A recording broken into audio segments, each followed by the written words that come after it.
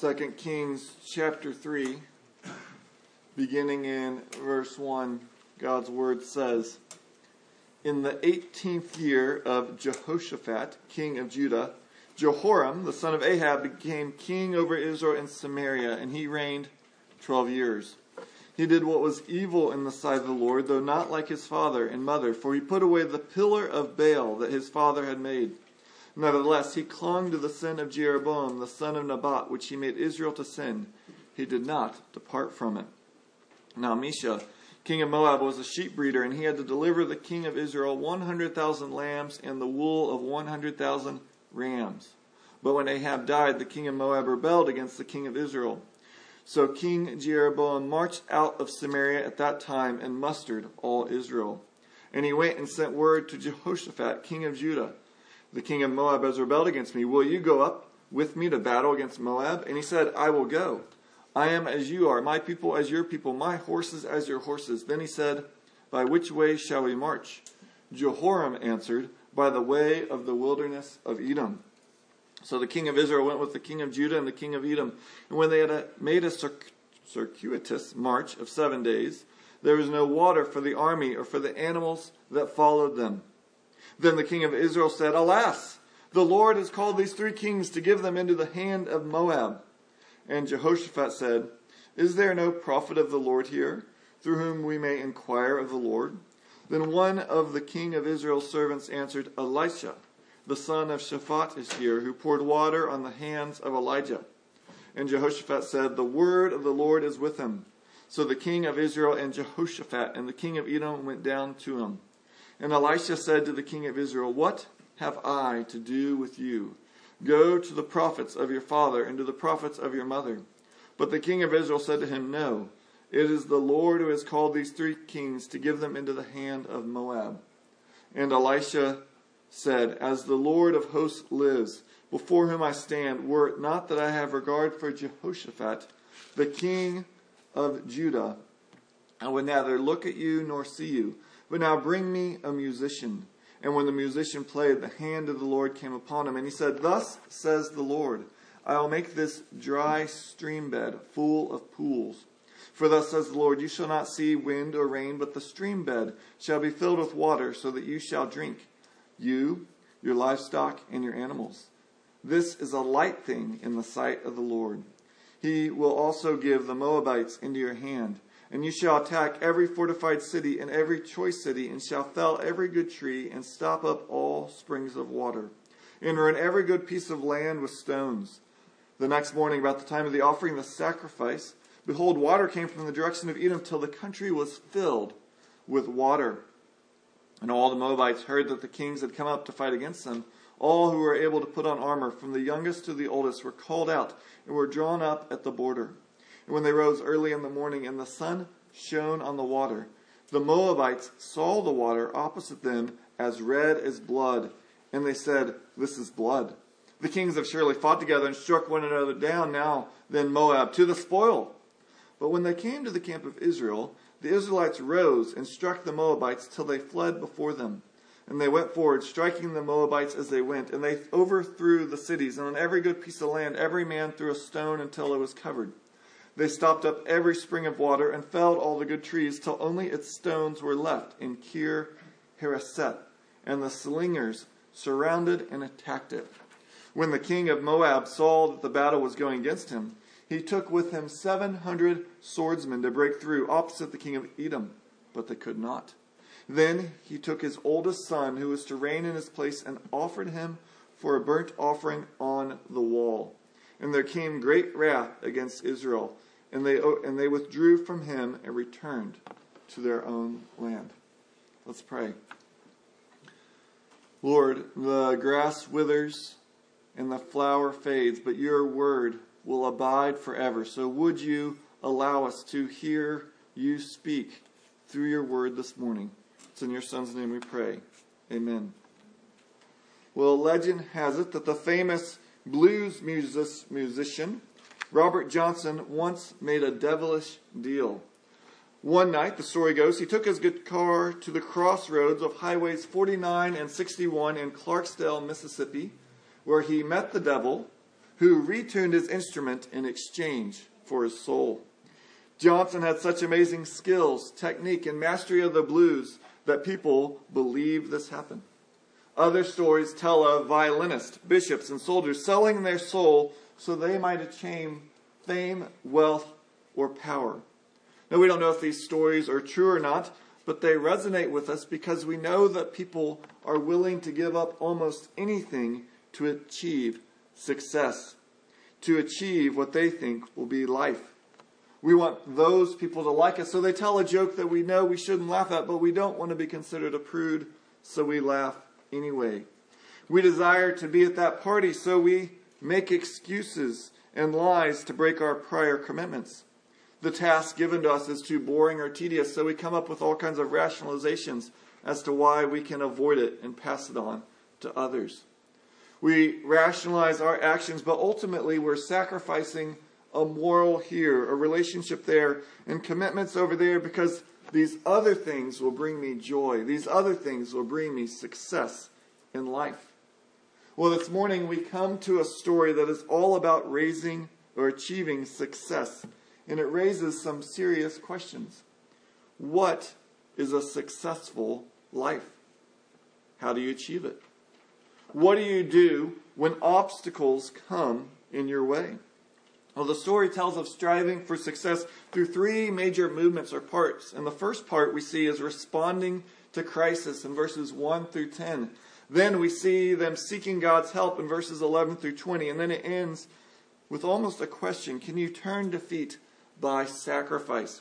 But it begins with a new king on the throne of Israel, Jehoram, the son of Ahab. Now, Jehoram is a slight improvement over Ahab and Jezebel because he puts away the pillar to Baal, but he keeps worshiping in the syncretic way that the original king of Israel, Jeroboam, had set in place. And as we've noted throughout, the Lord had made a promise to Israel. If you'll serve me, if you'll obey me, I'll bless you. Specifically, I'll bless you with the promised land. But if you turn, I will take the promised land from you. And that's what we see right here. Jehoram has begun to come back, but not all the way. And so what happens? Moab rebels. Here with this change of power from Ahab to his son Jehoram, Moab says this is a great time to test, to see if we can break free. So they attempt this, and Jehoram then goes to Jehoshaphat, as we saw in a very similar story in 1 Kings 22 that Keith read earlier. And Jehoshaphat is willing to go. Now that seems like a very unwise thing considering all that happened in 1 Kings 22, but the emphasis here is not so much on Jehoshaphat, but Jehoram. So these two armies unite, and then Jehoram picks a route. Let's go south, pick up your vassal, Edom, for Jehoshaphat's vassal, and then let's come up the southern border of Moab because that's not as well protected.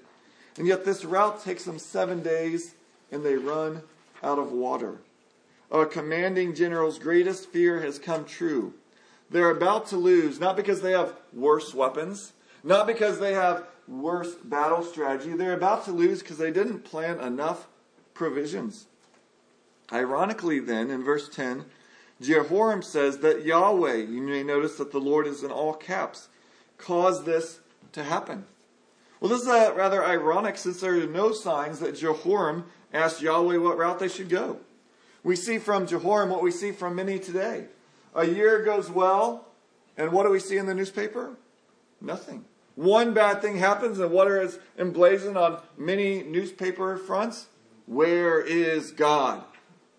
Well, where was God in the 364 days when things were going well? There were no front page articles going another year of peace, prosperity. God has been so good to us.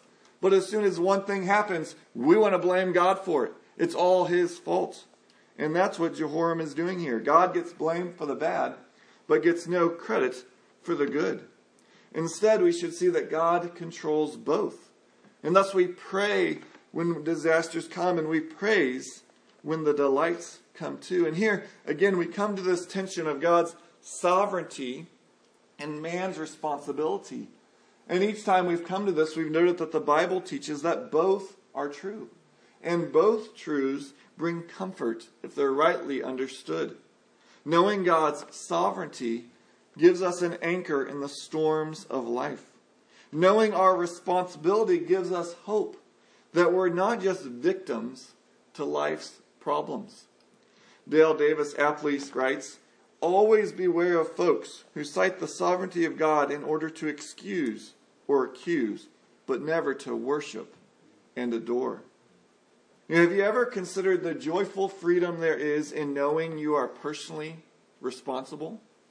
It may seem like an odd thing to say, but as a society, we've moved away from personal responsibility. It's your brain. It's your parental upbringing. It's your ancestors. It's the color of your hair. It's your chemical makeup. It's all these things. And so, well, it's not really my fault. And yet we should recognize all of those things are important. All of these things definitely contribute to the way we act and react. And yet none of those determine your actions. They influence. They might lead us a certain way, but you are not determined by forces outside of you. If you believe all of those things cause you to act, then you are basically just a machine that has no power or control. And yet there's joyful freedom. We have responsibility. We don't have to act based on the things that have happened before us. By God's grace, we can respond in godly ways. Thus, God's sovereignty is not an excuse for man's folly. If I make a mistake, it's wiser and truer for me to own up to it than to blame God. Here, Jehoram's folly caused him to not take enough water, and so now they're in trouble. In fact, if Jehoram just knew God's word, he would know the only reason he had to take this march, the only reason he had to go against Moab, was he was rebelling against the Lord. So that raises the question of where do you turn when success has eluded you? And we see that in the second section, verses 11 through 20, seeking God's help. Jehoshaphat, the king of Judah, realizes the problem, and he says, well, look, is there a prophet of the Lord here? One we can ask. And yet, they only begin to seek the Lord when they have begun their journey and are in trouble. Now, the point is not that you can't come to God with your troubles. Psalm 9 declares, the Lord is a stronghold for the oppressed, a stronghold in times of trouble. Come to the Lord with your troubles. The point I'm trying to make is you don't actually have to wait till trouble to come to the Lord. You could come to Him before your troubles, and perhaps you might avoid them in the first place. As well, how you respond to the Lord when you're in your troubles and then afterwards reveals were you coming to the Lord because you want to honor Him, or you came to the Lord because you just want Him to get you out of your troubles, back on the way you want to lead your own life, and then you have no thought of God again. Many a storm-tossed sailor has found religion only to find their lifestyle once the storm has passed. Thus, we honestly need to examine ourselves. Do I come to God for God and to honor Him, or am I merely using God so that He might make my own life better? Or in our terms today, is knowing God the successful life? Or is God a part of me creating my own successful life? And here we see clearly that Jehoram has no desire to know God, because when Jehoshaphat asks, is there a servant of the Lord? Jehoram doesn't know the answer. It has to be one of his servants who goes, yes, there's this prophet Elisha. He can tell us. And so Elisha comes, and these prophets, you may have noticed, aren't always the most friendliest in their greetings. Hey, Jehoram, why are you even calling me? Why don't you go ask the prophets of your parents? You know, the ones who told you, hey, Ahab, you can go to battle and win. And then when the prophet Micaiah said, you're going to lose, Ahab just threw him in prison. So he's saying, look, Jehoram, you don't want anything with me. Go get those prophets who are going to tell you what you want to hear anyways. And yet Jehoshaphat still wants to know, and so he tells him, and what does Jehoram do? Verses 13, he attacks the Lord again. He has no interest in what the Lord wants. He won't submit to him. He just only wants him around to blame and hopefully get him out of this scrape. Well, then we have an interesting thing. Music is played, and the Spirit of the Lord comes upon him. You know, music powerfully can move us emotionally and spiritually. Many of us have a song that as soon as you just hear the first few notes, you're almost in tears or in joy. The music has the power to move us. The business industry knows this. You can't go into a single store without music on in the background. Musicians know the power that music has, and thus, when the famous ship, the Titanic, was sinking, one of the bands that was hired continued to play so they could bring calm and peace into a chaotic situation. 1 Samuel 16 even tells of King Saul, when an evil spirit would come upon him, David would play and the music would cause the evil spirit to flee. Martin Luther, one to never mince words, says, next to the Word of God, the noble art of music is the greatest treasure in the world. It controls our hearts, minds, and spirit. A person who does not regard music as a marvelous creation of God does not deserve to be called a human being. He should be permitted to hear nothing but the braying of asses and the grunting of hogs. And all God's people said, okay, not many amens there, but nonetheless, Luther is pointing out music is powerful and God has given it to us as a wonderful gift. So does that mean if you put music on this afternoon, you're going to start prophesying in the Spirit? No, it doesn't mean that. But we can recognize the power of music and we can use it for God's glory. We should use it to move us. Now, we need to be careful. We should never use music to manipulate someone. But neither should we shy away and go, well, we just need to get a cold, rational decision from them on the facts. God has given us music to stir our hearts, and we should use that in our lives to honor God, bring glory to Him. And then Elisha declares this amazing prophecy. Though it is dry as a bone out here, tomorrow there'll be so much water that not just you, but all the animals can drink to their fill. And not only that, that's actually a small thing, because you're going to defeat Moab as well. All of this then happens the next morning. The land fills with water. And this story reminded me of Paul's wonderful words in Ephesians 3:20 through 21. Now to Him who is able to do more abundantly than all that we ask or think, according to the power at work within us, to Him be the glory in the church and in Christ Jesus throughout all generations, forever and ever.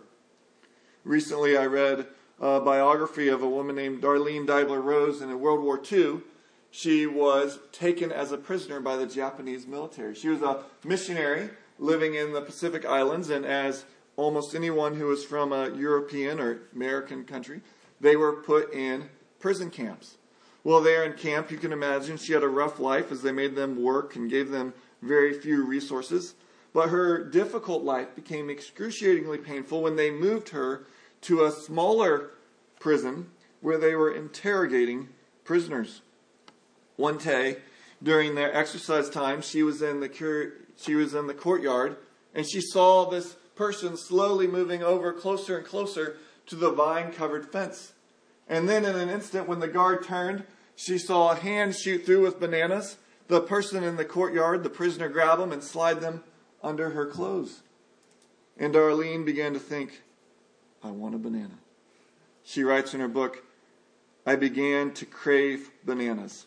Everything in me wanted one. I could see them. I could smell them. I could taste them. I got down on my knees and said, Lord, I'm not asking you for a whole bunch like that woman has. I just want one banana. She then began to realize, look, this is impossible. And she prayed, Lord, there's no way for you to do it. Please don't think I'm not thankful for the rice porridge. It's just that, well, those bananas look so delicious. Well, the next morning, so the commanding officer of her main camp that she was in before she was moved to the smaller camp came. He checked on her, talked to the guards, and then he left. And then Darlene had a horrible realization. When he had come in, she did not bow as they were supposed to do. And then she heard the dreaded footsteps of the guard coming down the jail cell walkway, and she knew she would soon get a beating. The guard opened the door, walked in, and with a sweeping gesture laid at her feet 92 bananas. She writes, God spoke within my heart. That's what I delight to do, the exceedingly abundant above anything you ask or think. So friends, don't give up hope. You may be 7 days in the desert without water. the Lord can bring in so much that you don't know what to do with it. You may be tortured and malnourished like Darlene, but no prison can keep him from you. He is able to do far more abundantly than we ask or think. And though that's a wonderful promise, there's also a slight challenge in there, because it doesn't say he will always do what we ask or think, but that he is able to. So what do we do in those moments when we keep praying and we think he should do this, and yet he hasn't done it yet? What do we do? And that leads to the last section, because we see what the king of Moab does. He does something disgusting and repulsive because he wants success. And we come to this last section, verses 21 through 27, turning defeat by sacrifice. And so here we switch perspectives. Now we're seeing from Moab's perspective, and they're going, wow, yesterday we looked out of our cities on this dry desert and we saw some armies, and now we see blood. They see this reflection, and maybe like the Red River, it makes everything look not waterish, but bloodish. And they come pouring out of the cities, ready to go plunder these captured and conquered nations. And yet in their haste, they go out unprepared, and they end up losing the battle.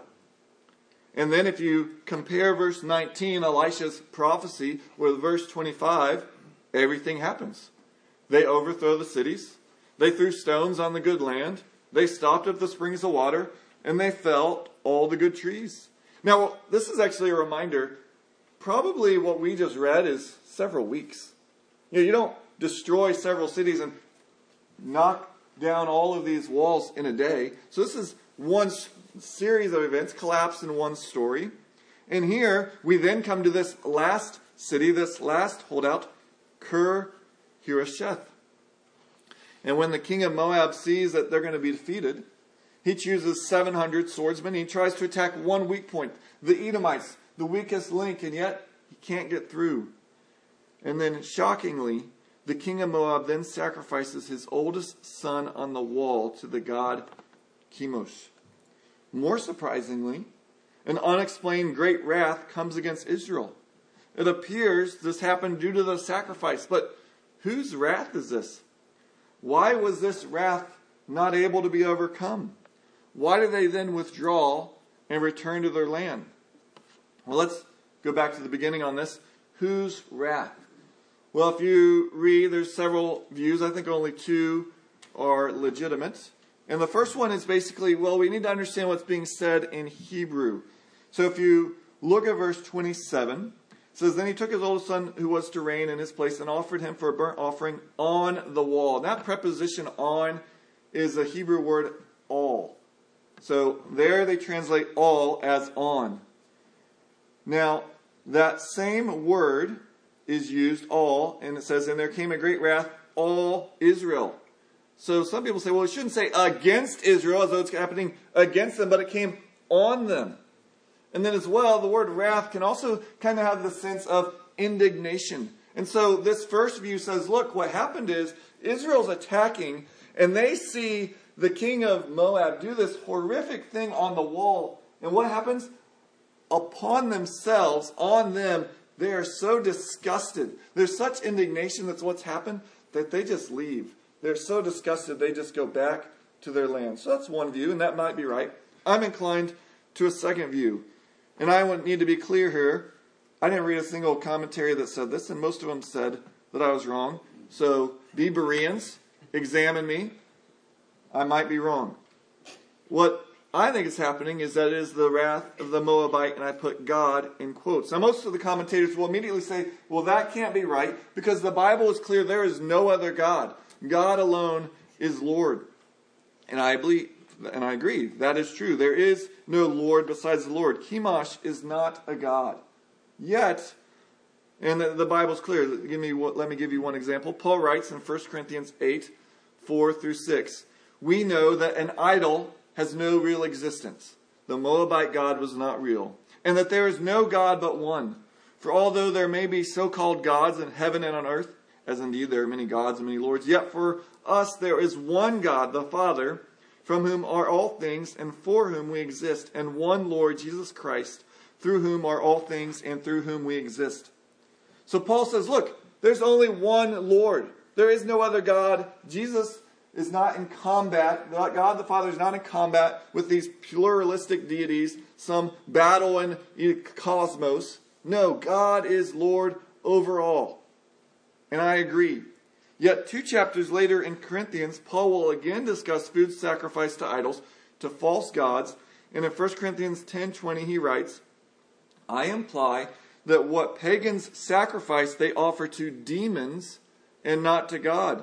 I do not want you to participate with demons. Thus Paul says that both, there is no other God, but also these so-called gods still have power because they are given power by demonic influences. And we see this throughout the Bible. When Moses first goes into Egypt, he and Aaron, through God's power, do some miracles. And what happens? The Egyptian sorcerers do the exact same thing by their gods. Demonic influences behind them. Even during Jesus' time, the demons had power and caused great wrath upon people. So in my view, which again is a pretty minor view, you maybe should hang on to the first one, but in my view, what's going on in Moab is that they make this sacrifice to this false god, and the demonic force behind it releases a wrath against Israel. Now that may be just getting out of the frying pan and into the fire, because why would the demonic force be able to stop Israel when God commanded victory? Well, two things that are at play here. First, as I noted, the prophecy in verses 18 through 19 comes true in verse 25.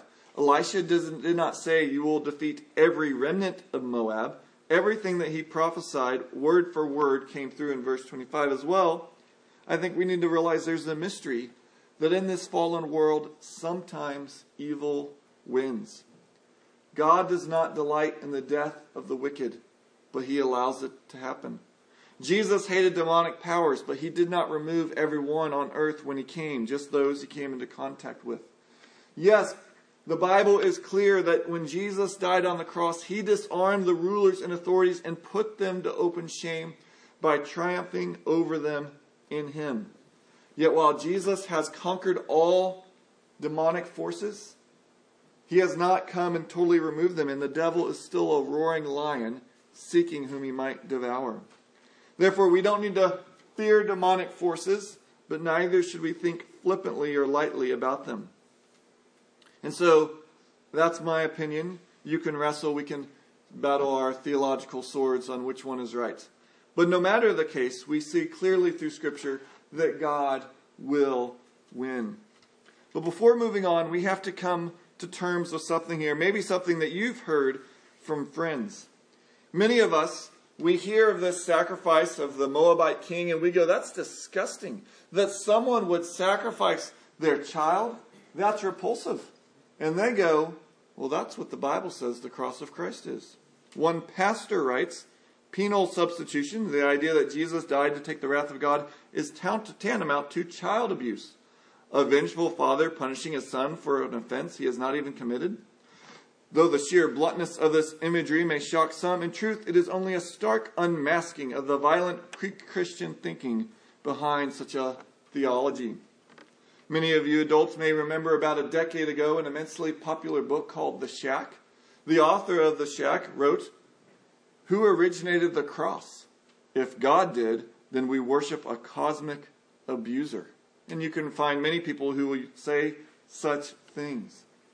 Well, what should we think of this? We're appalled at the Moabite action, so why are we rejoicing in the cross? Aren't they the same thing? Well, we need to remember that two things can look very similar, but be radically different. In my right hand, I have a bun, lettuce, cheese, tomatoes, all the great condiments, and an Angus patty. In my left hand, I have a bun, lettuce, cheese, all the great condiments, and a black bean patty. You know, they look the same.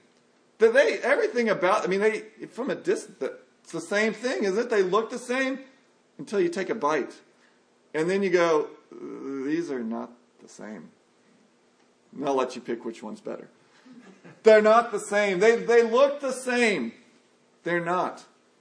And what is not the same? Well, let's look at three things. First, one thing that we have to recognize is, as opposed to that pastor who claimed this is pre-Christian theology, this is what the Bible teaches from Genesis to the end. What did God do when Adam and Eve sinned?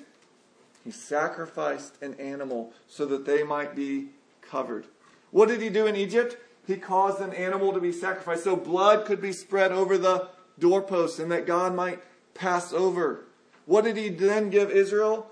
A religion in which they had sacrifices, in which every year they had a day of atonement, in which the guilty animal was set free because of the death of another animal. What is said of Jesus when he comes? The Lamb of God who came to take away the sin of the world. What did Jesus say on the night of his death? My blood is the blood of a new covenant. He was saying, I'm going to die so that life can come. He was saying that's what the cross is about.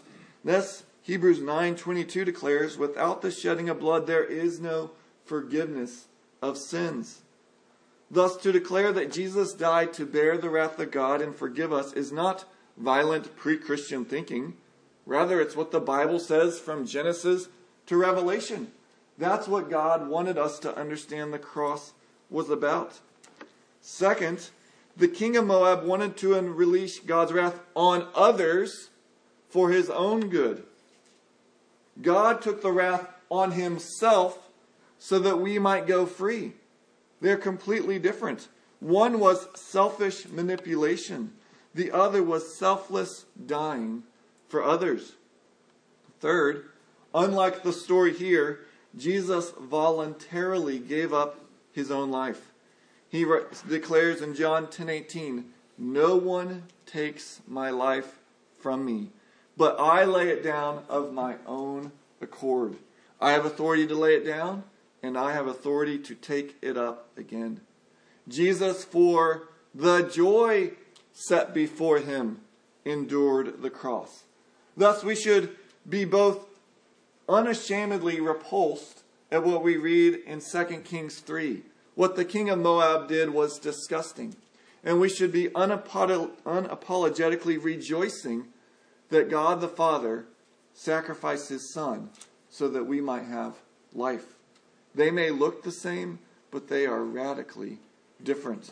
And to denounce what Jesus did is not just theological wrestling, it's blaspheming the most important event in the history of the universe.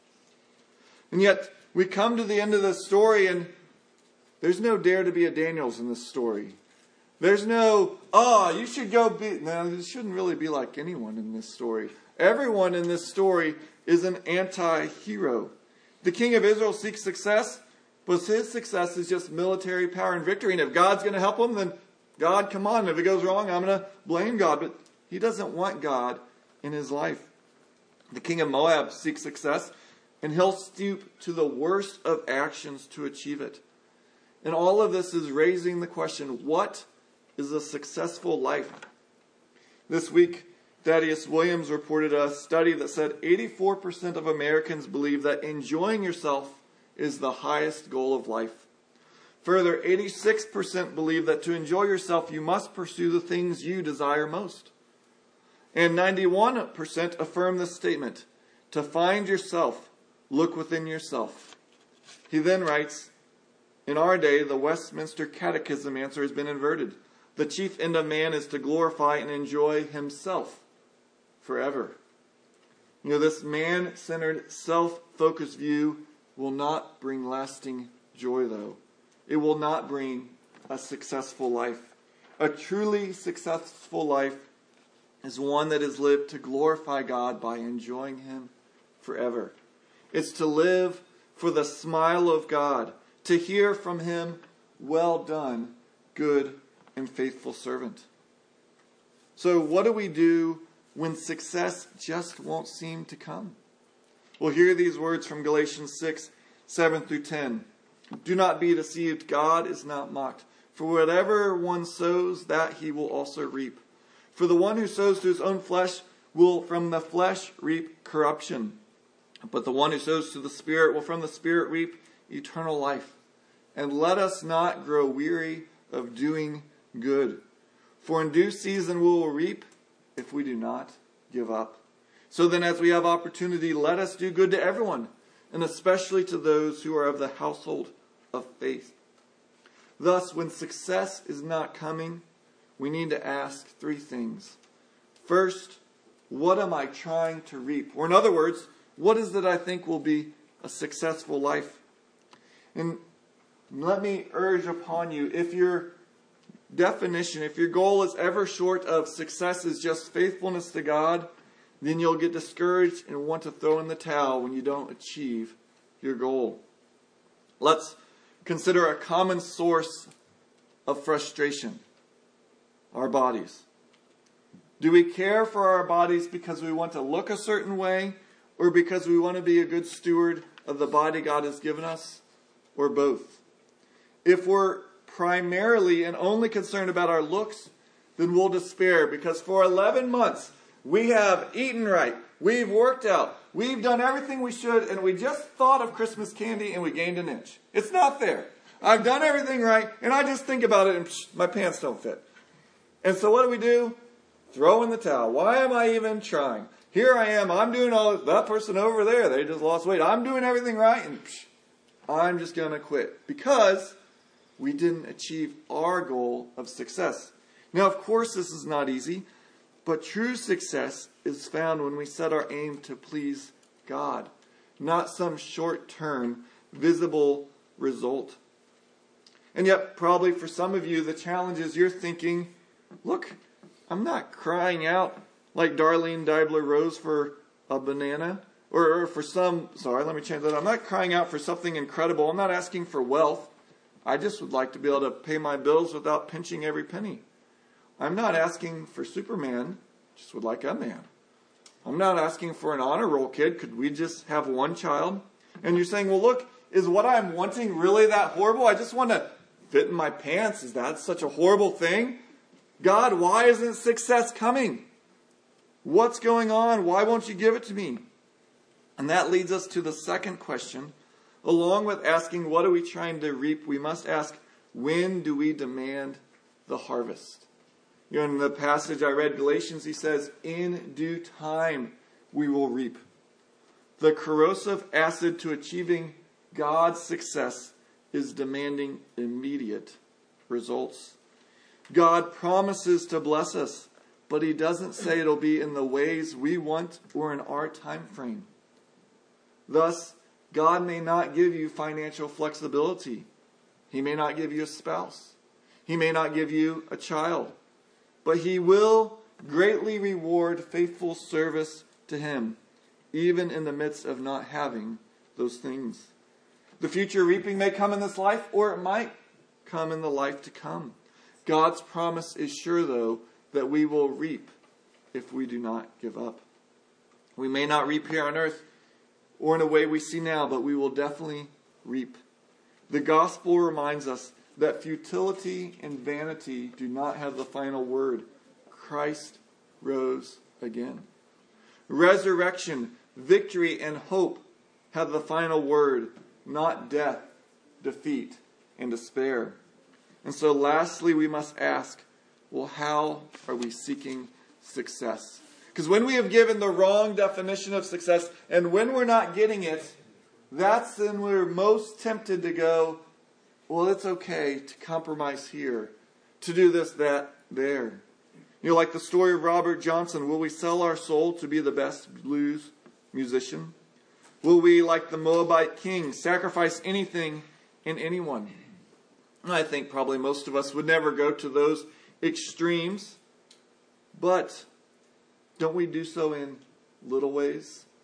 Isn't abortion so rampant in our country because people go, well, she's so young and she hasn't gone to college and life's going to be hard. So, yes, we don't really appreciate it. We don't want to, but we got to have a successful life. Don't many adults sacrifice their children in the desire for their career or in their romantic lives? Not sacrificing them in their life, but in the time they give them and what they do. We may not sell our soul to the devil, but do we compromise our morals here and there because success is being liked by that group of people? Are we willing to sacrifice morals in relationships? And yet here, we're being shown that the Bible provides us with a radically different answer to achieving success. Look down again at verse 14. There, Elisha said, "As the Lord of hosts lives, before whom I stand, were it not that I have regard for Jehoshaphat the king of Judah, I would neither look at you nor see you." Your success in this life is not going to be by you grasping for it. It's not going to be because of you. Success comes because God has regard for another. He has regard for his Son, Jesus Christ, who came to live and die for you. Unlike pagan religion that thinks we got to sacrifice to get God to bless us, God sacrificed his own Son so that we might be blessed. God now says that if you're connected to his Son by faith, he will bless you. And that is amazing news. You don't need to be athletic to have a successful life. You don't need to be attractive or intelligent or influential to have a successful life. You don't need to be rich to have a successful life. In fact, if you're poor in spirit, that is the key to a successful life. By faith in Christ and living a life of trusting him. That's a life that honors God and a life that is successful. It's a life that focuses not on what we do for God, but what he did for us. Let's pray. Oh Lord, we are tempted and pulled. We want our lives to count. We want them to be important. And may we see that importance comes as we are connected to you.